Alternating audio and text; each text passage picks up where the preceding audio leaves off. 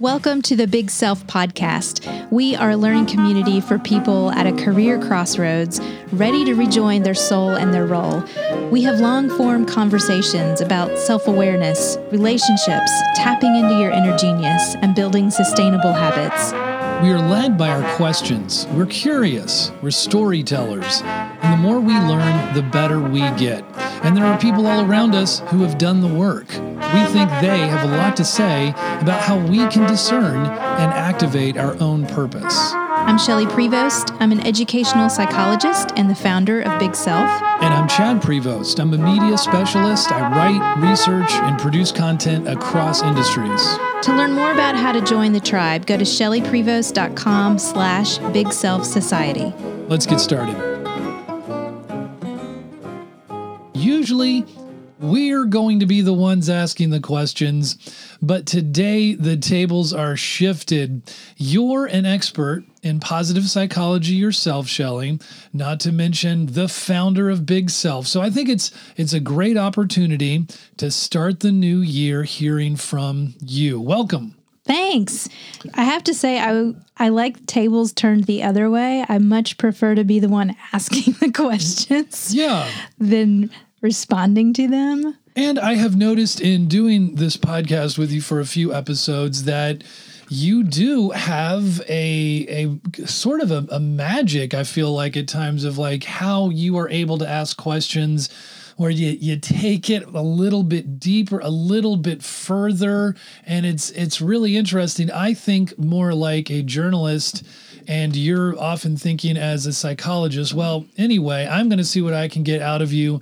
I have a few questions in mind.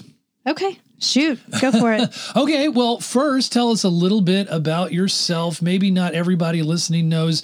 Unlike myself that had to keep figuring out who I was, you seemed to be attracted to psychology from the beginning. You majored in it, then you went on to get a master's in counseling, and then a doctorate in educational psychology. What attracted you to psychology? From a very young age, playing with Barbie dolls was my favorite thing. And it was always very relational, building kind of these elaborate stories and sagas and plays. And I've always been interested in human behavior, really fascinated by the whole field of psychology. And when it became an option to major in that, I was like, well, I've taken the most classes of anything I've taken in psychology, so that makes the most sense. And it just sent me down this trajectory of just increasing fascination with people. People are crazy, why we do what we do, why we have these predispositions, and just a fascinating study of humankind, really. Well, can we take that another step further? So I played with G.I. Joe figures and Star Wars action figures, but and I remember in college thinking that there were some cool psychology classes, but was there one that struck you? You mean you just kind of were like, oh, I just took a lot of these, so I think I'll major in it? Or what was kind of resonating with you that kept you there? It just was a captivating study. The thing is about playing with G.I. Joe is similar to playing with Barbies, but did your Barbie and Ken and Skipper, did they all have a backstory and they came from certain families and they had certain ways of doing things in the world? I don't know. I guess I'm just wired that way to really be curious about people and why people do what they do. In undergrad, for those of you all that have taken psychology or majored in it, it's much more social psychology, experimental psychology. I think I took one clinical course in my undergrad and actually didn't really like it because it was abnormal psychology. And so it was looking at a lot of acute mental illness. And I've never really been attracted to that work. So that's, I think just the overall kind of research aspect of getting to be a scientist when it came to people and behavior, that's where the fascination was from. Yeah, I mostly, mine, they had backstories, but they mostly fought or they were like using the force. Mine didn't fight. Yeah. Okay. At all. They were lovers, not fighters. Yeah. Well, maybe that explains it all. No, but here we are. And not only are we, more or less at the top of a new year, we're also, of course, at the top of a whole new decade. And, you and I have been through 2 decades together, as crazy as that sounds. The last one sure had its ups and downs. Can you talk about the high that we were on at the top of last decade? And then can we revisit the fall? Yeah. So it's funny. I've been, as you well know, I've been avoiding this podcast for like the last week and like trying to figure out why. What is my resistance? And I think that's it. Like having to think through that whole period of really what started in 2010 and the crash that came out, what was that, 2017, 16? Yeah. So, and then kind of this really beautiful kind of reset that we've been on with our family in the last couple of years. So it's still a very tender topic. And so, I'll let you tell the story, but you also, I think one of the ways you're framing it is you're thinking about 5 daily practices that sort of saved you through the crisis of what was a pretty significant failure, as you've named it, in your life. Yeah. I guess tell us a quick story maybe of how broken you did feel. And then, let's take on some of the practices that brought you back. Yes. So let's give it a little bit of context. Okay. If you're listening to this podcast at this point, you probably already know a lot of this story. But in 2010, I was practicing a psychotherapist in full-time private practice.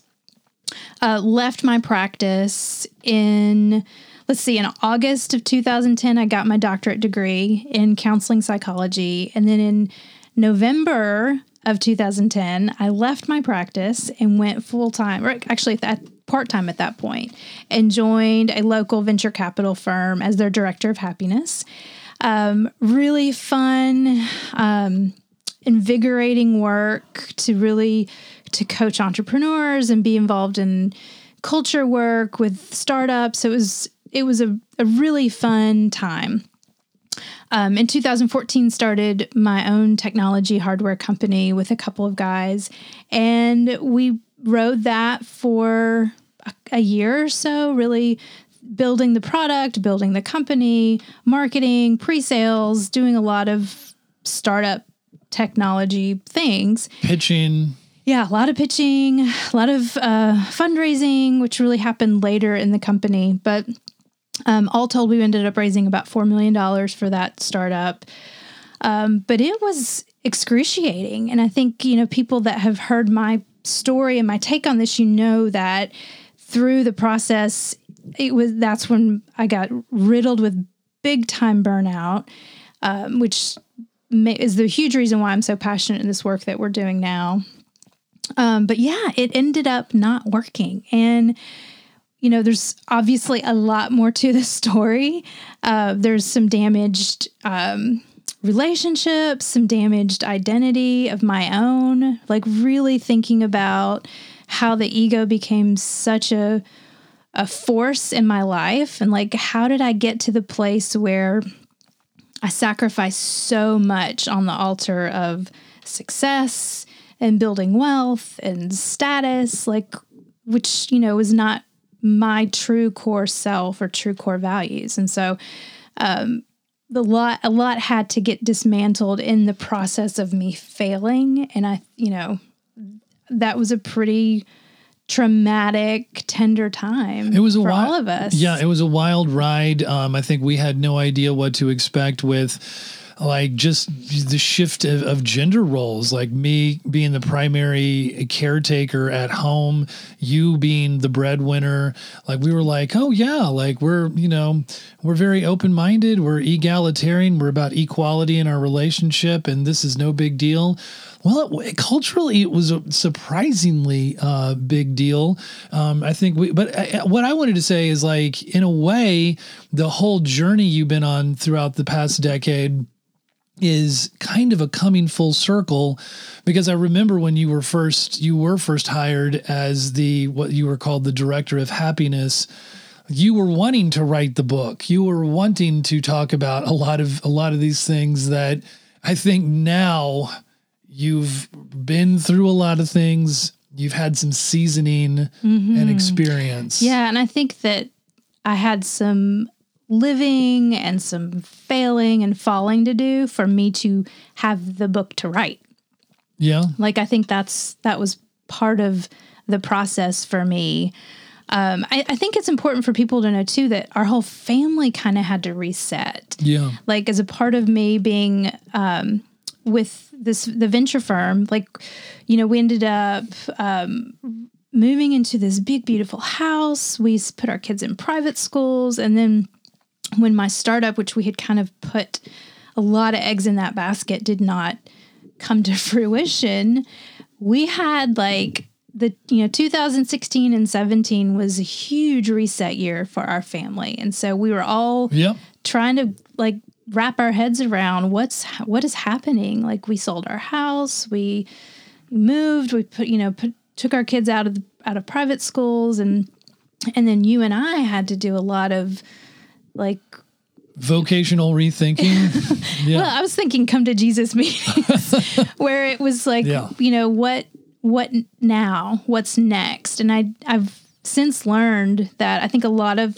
people go through this in their 40s and 50s of kind of that middle life crisis of thinking about what we want the second half of our life to look like. And so, we got to that place, and I don't know that we would have gotten to that place or asked these questions had we not been destabilized the way that we were.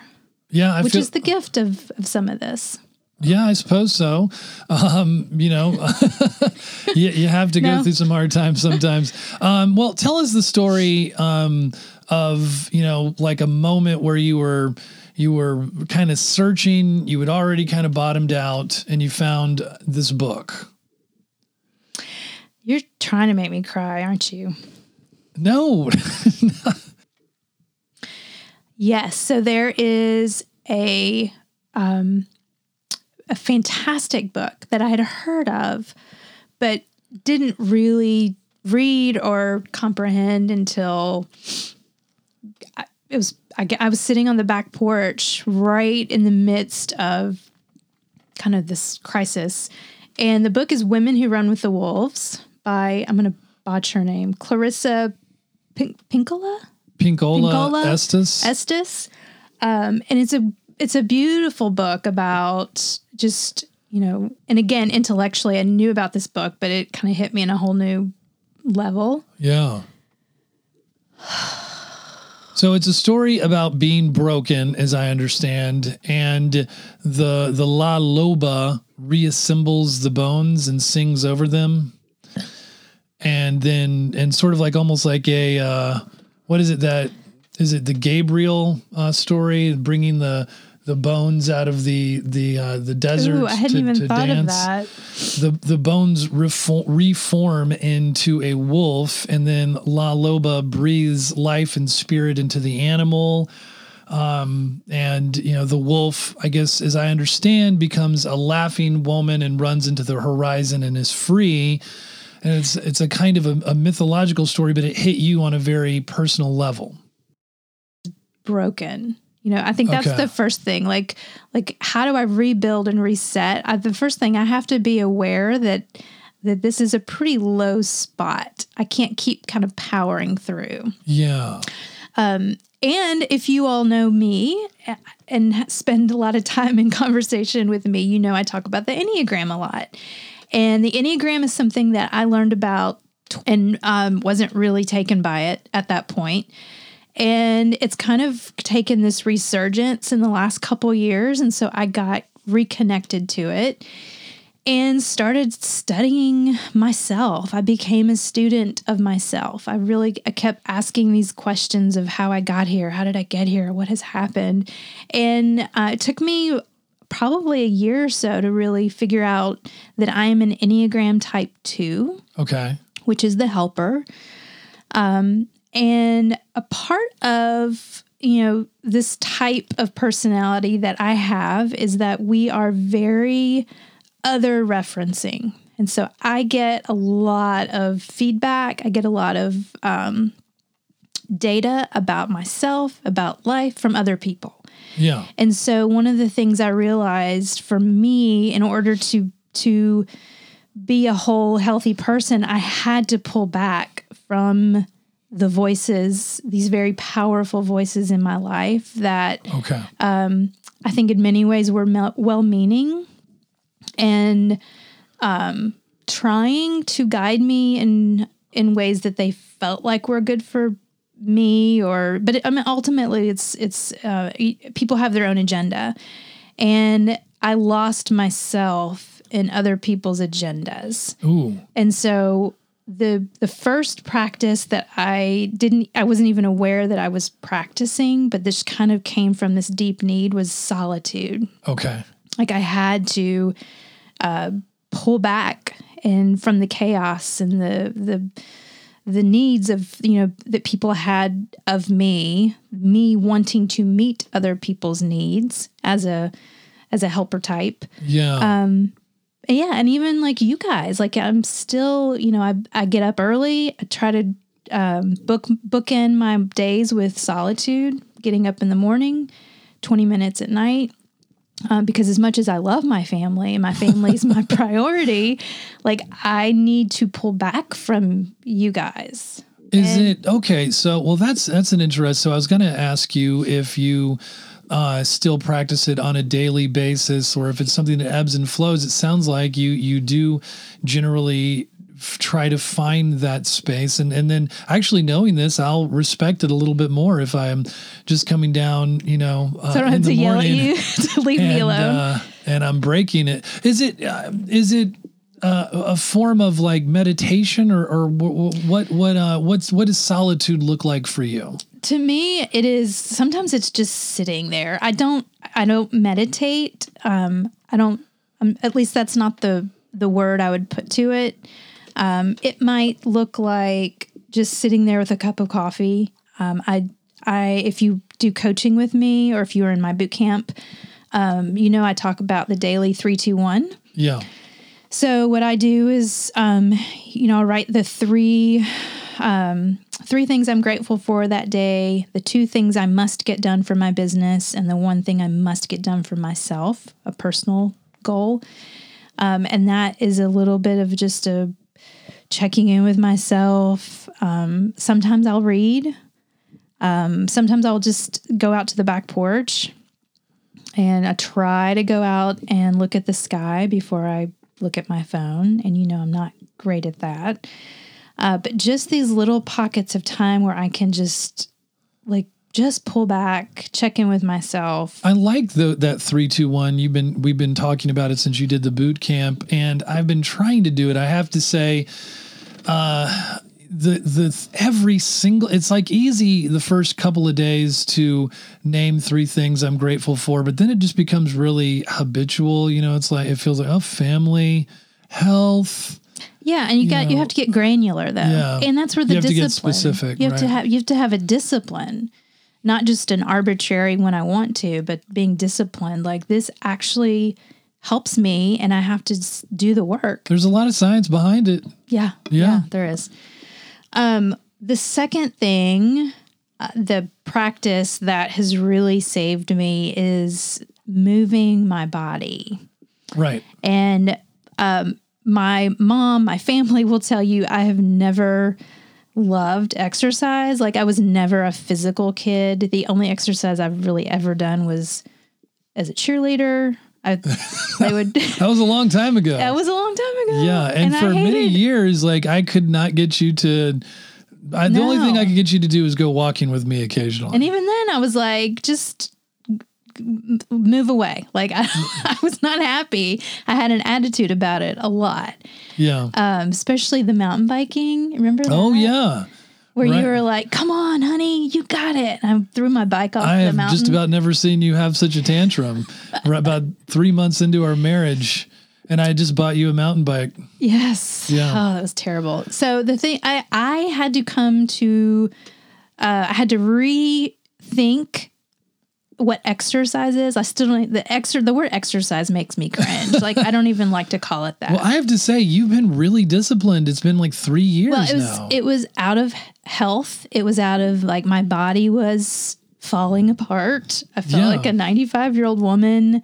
I had the Epstein-Barr virus. Yeah, you went really bad. to, what kind of doctor? Like the Chattanooga Functional Medicine, Dr. Scott Resnick, who was amazing. He saved me on so many levels. And that's the thing, when I was such a like pile of blah on the floor, I had a team of just powerfully strong practitioners around me. I started seeing Amy Flanagan, who was my trainer, who's a shout out to Amy. She's amazing. She's at the shout out Amy. She was huge in my recovery. Dr. Resnick really helped me with thinking about my stress hormones. And he's the one that we talked about intermittent fasting, which we'll get to in a second.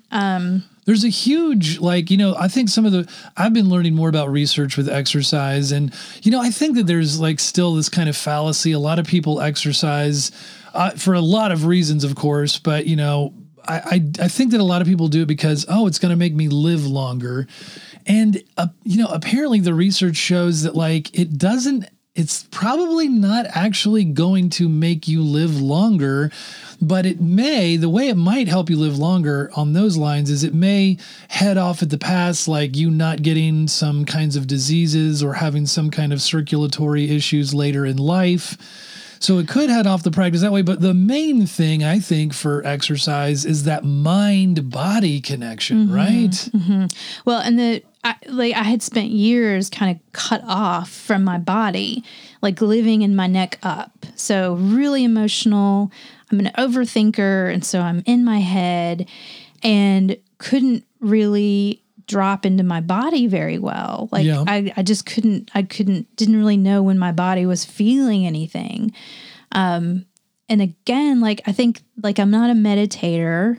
It's really difficult for me to kind of check in with myself. And so I had the solitude really helps give me structure around that. And then just moving my body, like literally just, showing up, to a trainer, being aware of when I was hungry or thirsty or just like simple body things that I just completely had disconnected from. So it was through the movement that helped me kind of reconnect with just pretty simple bodily things. Just feeling better. Yeah, it was huge. And now I work out 3 days a week and 4 if I'm really ambitious that week. And sometimes it's nothing more than just walking Jake around the block. But my body, I know when I'm not moving it and it tells me and it doesn't like it. And so I've had this completely different new relationship with quote exercise. What's the third one? Intermittent fasting. So this is one. I am not a doctor and a medical doctor. You are a doctor. I am a doctor, but not that kind of a doctor. So go Google intermittent fasting and autophagy, and you can see all the science that you want to see about it. So it's not just about exercise, it's about diet too. This is a kind of a diet. So I recognized that I had, and Dr. Resnick let me know I had inflammation in my body. My cardiovascular health was not great. I had the heart, I was 43, I think, when he tested me, and I had the heart of an almost 60-year-old. And it was all because of stress. And so the intermittent fasting, the way that is explained to me is like, imagine that your cells are a little garbage disposal. And if you keep putting crap in your garbage disposal, it can never kind of churn through the toxins and the waste and the fats and, all the things that we put in our body when we eat. And so the intermittent fasting allows your body and your cells to kind of turn over all the toxins. And so it's been game changer for me. It's pretty cool. Like, I know that I feel better. It's easy to, relatively easy to, if you're conscious of it, you're like, well, I finished eating at 6. And if I just don't eat again until say 8, that's 14 hours right there. Right. Yeah. But what do you have to do to really make it like get into that? Where it's really getting into your reserves? It's about 16 hours. 16 is hours. what they say. So I stop eating at 8 o'clock most nights, and then I eat again at noon the next day.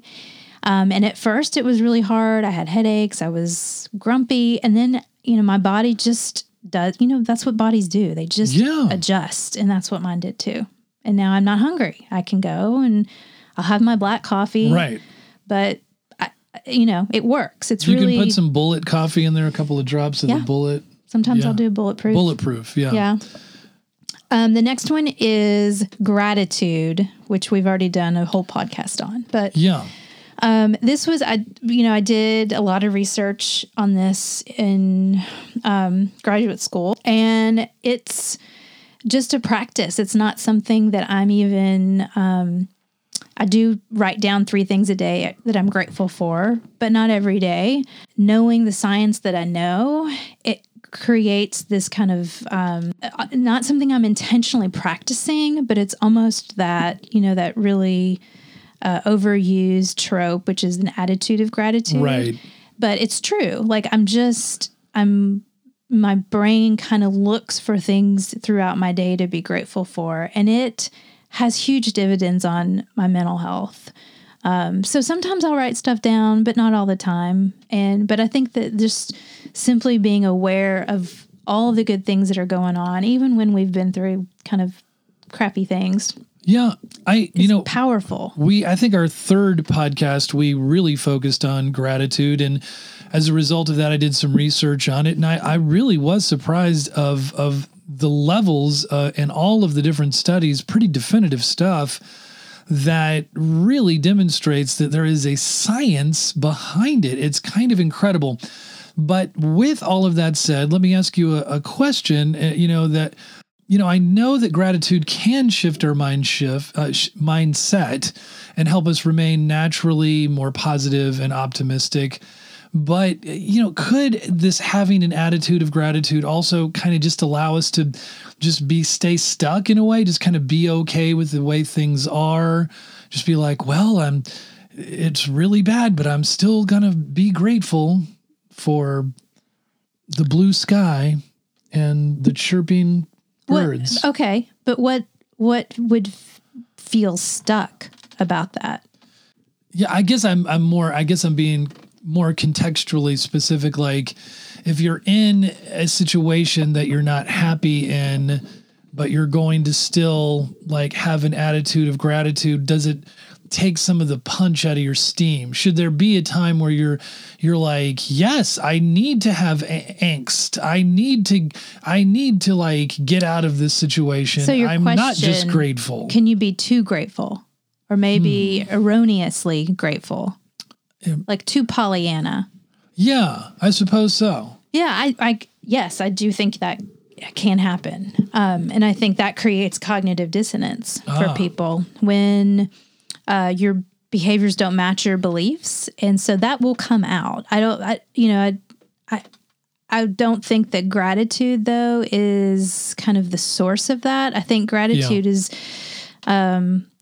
so you're just saying that regardless of situation, no matter what, always have gratitude and that will win the day. Well, I think gratitude mixed with some healthy reality testing and checking that's the recipe for mental health. So if you're just always flipping it to what's going good, then that's not wholeness. That's delusional, because we do have things that we have to confront about life and, flaws and failings. And so, but I think even in that there's glimpses of things to be grateful for. And I think the vast majority of people struggle with not finding the gratitude. That's the versus vast having too much. Right.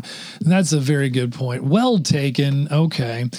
So that was number 4. So we've had solitude, and then we had moving your body, intermittent fasting, then having gratitude. These are the ways that you brought yourself back from that broken space. And what was what's number 5?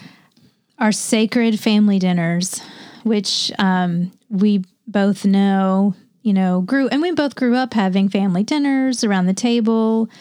Was a very special time for me and my family growing up. I know you and your family were the same way. And then it's funny, I posted in our Facebook group today this idea that burnout is stemming from resentment. And so find out what you're resentful about, and that will help you start understanding the root of your burnout. And I was really resentful that you were here working at home, but with the kids, and I was not with you all. I was, in fact, I was a part-time mom at best during a lot of that startup time, and I was so resentful. And I remember I would cry all the time, and people are like, well, she's just real passionate about the mission of this company. And I'm like, no, I miss my kids. I don't think you give yourself enough credit on that. You had a flexible schedule. You met lots of appointments. You were able to go to a lot of the family night things. I think the thing is, though, there was not the presence that I wanted there to be. I mean, even if your body's there and your mind and head and heart are somewhere else, it's hard to have, be satisfied in that. Okay. So family dinners, I've written about Bruce Feiler's The Secrets of Happy Families, and he said, and it's a great book. And to me, this is one of the main takeaways from that book is it's one of the main so-called secrets to family connectedness is simply having these family dinners. To me, it gives like structure to the day. And when we all go off on our different ways, we know that we're at least going to we're creating an expectation that we're all going to get together for a little while as a family. But why do you think the family habit is so powerful? Yeah, I think that's it. Like what you're saying to me rings really true. It's a structure. There's a ritual to it. There's a groundedness to it. We're going to have a friend of ours on, Hillary, in the next couple weeks to talk about personal narrative and storytelling in families. And I think there's something about that shared experience around the table and that sense of connectedness that is so important for humans, but especially for kids growing up and trying to make sense of who they are and their place in their family. And so me being a witness to that and being a part of that with them feels a need for me. And so yeah, I don't think that we'll ever not do family dinners. We don't do them every night, but they certainly are sacred to us. Yes, and they were some of the ways that you kind of were able to build yourself back. I know also working with the Enneagram was important to you, but I think we're going to do a whole podcast on it. You do a lot of work on that. Let's not dive deep into the Enneagram right now. I'm kind of more interested in this bottoming out thing. We talked to Alex Lavage about it on our last podcast. And, he has a pretty positive way of thinking about it, but like you have been through part of Big Self is like, hey, if you're burned out or you're feeling, burnt out, there's a lot of cognitive dissonance probably going on for you. You're probably coming from a place of not feeling very happy, maybe an actual failing or bottoming out. But what I thought was actually kind of an interesting point that Jim Collins, the Good to Great guy, found in a lot of his research and studying like some of these top-notch entrepreneurs that they studied over the years on failure is, it's actually rare that some of these guys really bottomed out. Yes, Steve Jobs, yes, Sam Walton struggled for a long time. And yes, they become great media sensational stories where, oh, look how low this person was and then look to where they did. But so apparently, according to some of the research, you don't have to bottom out. I don't know what you make of this. I find it interesting, especially because we often talk about the hero's journey, and there's always this cycle where the hero has to cast about in the kind of lonely wandering period before they can come back whole and healed. What do you think of some of that research? What do you think about bottoming out and learning from failure? Well, what I'm wondering is, especially in the research, which I don't know Jim Collins' research in this regard, but sure. You don't need to bottom out in order to do what? In order to be massively uber successful. Yeah. So I think that the goal of Big Self would not be to help people create massive success. The goal of Big Self is to help people become whole human beings, to not sacrifice their work in the world for the things that matter, like their health and relationships and doing important, impactful work. Yeah. So I guess, you want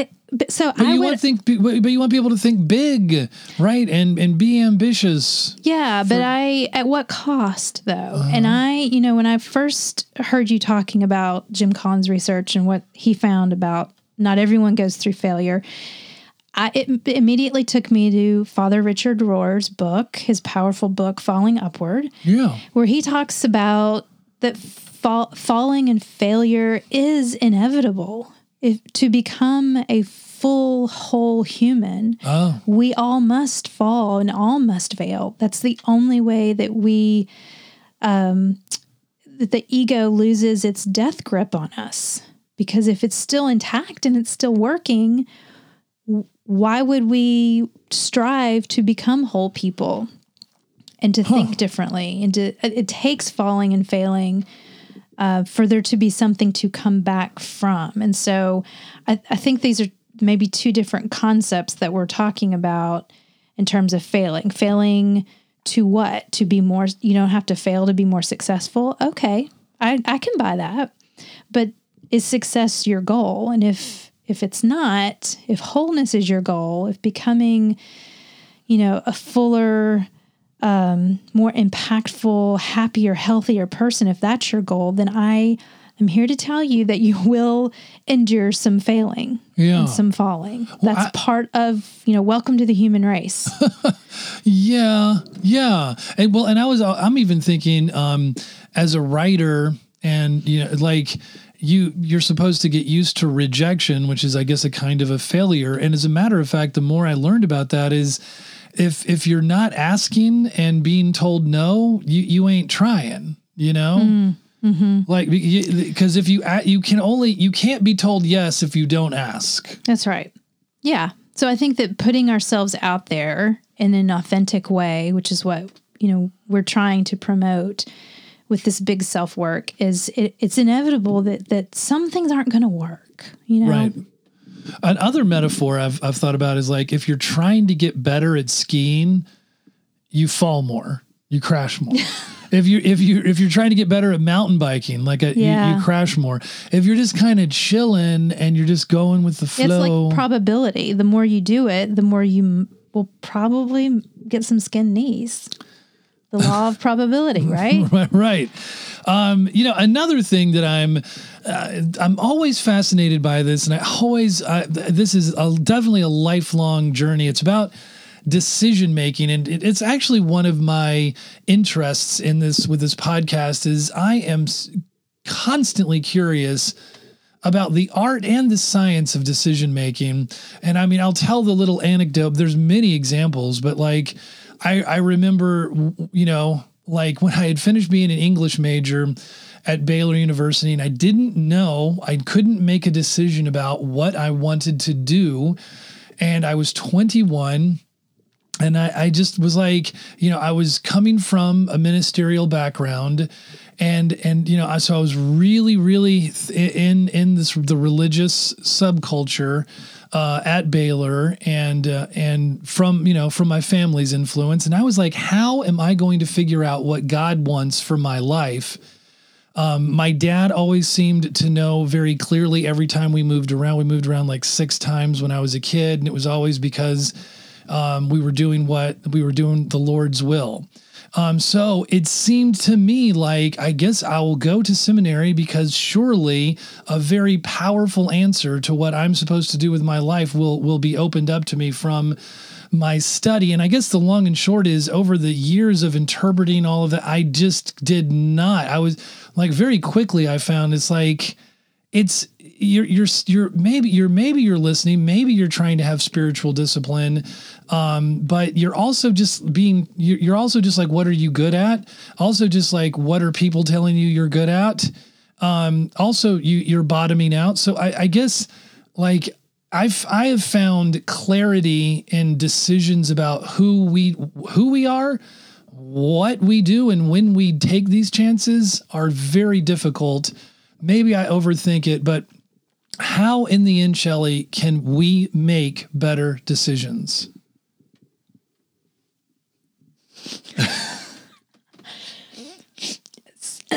So I think that was a lot. You're going to have to cut all this out, but just try to answer the question. Honey, you just said a whole bunch.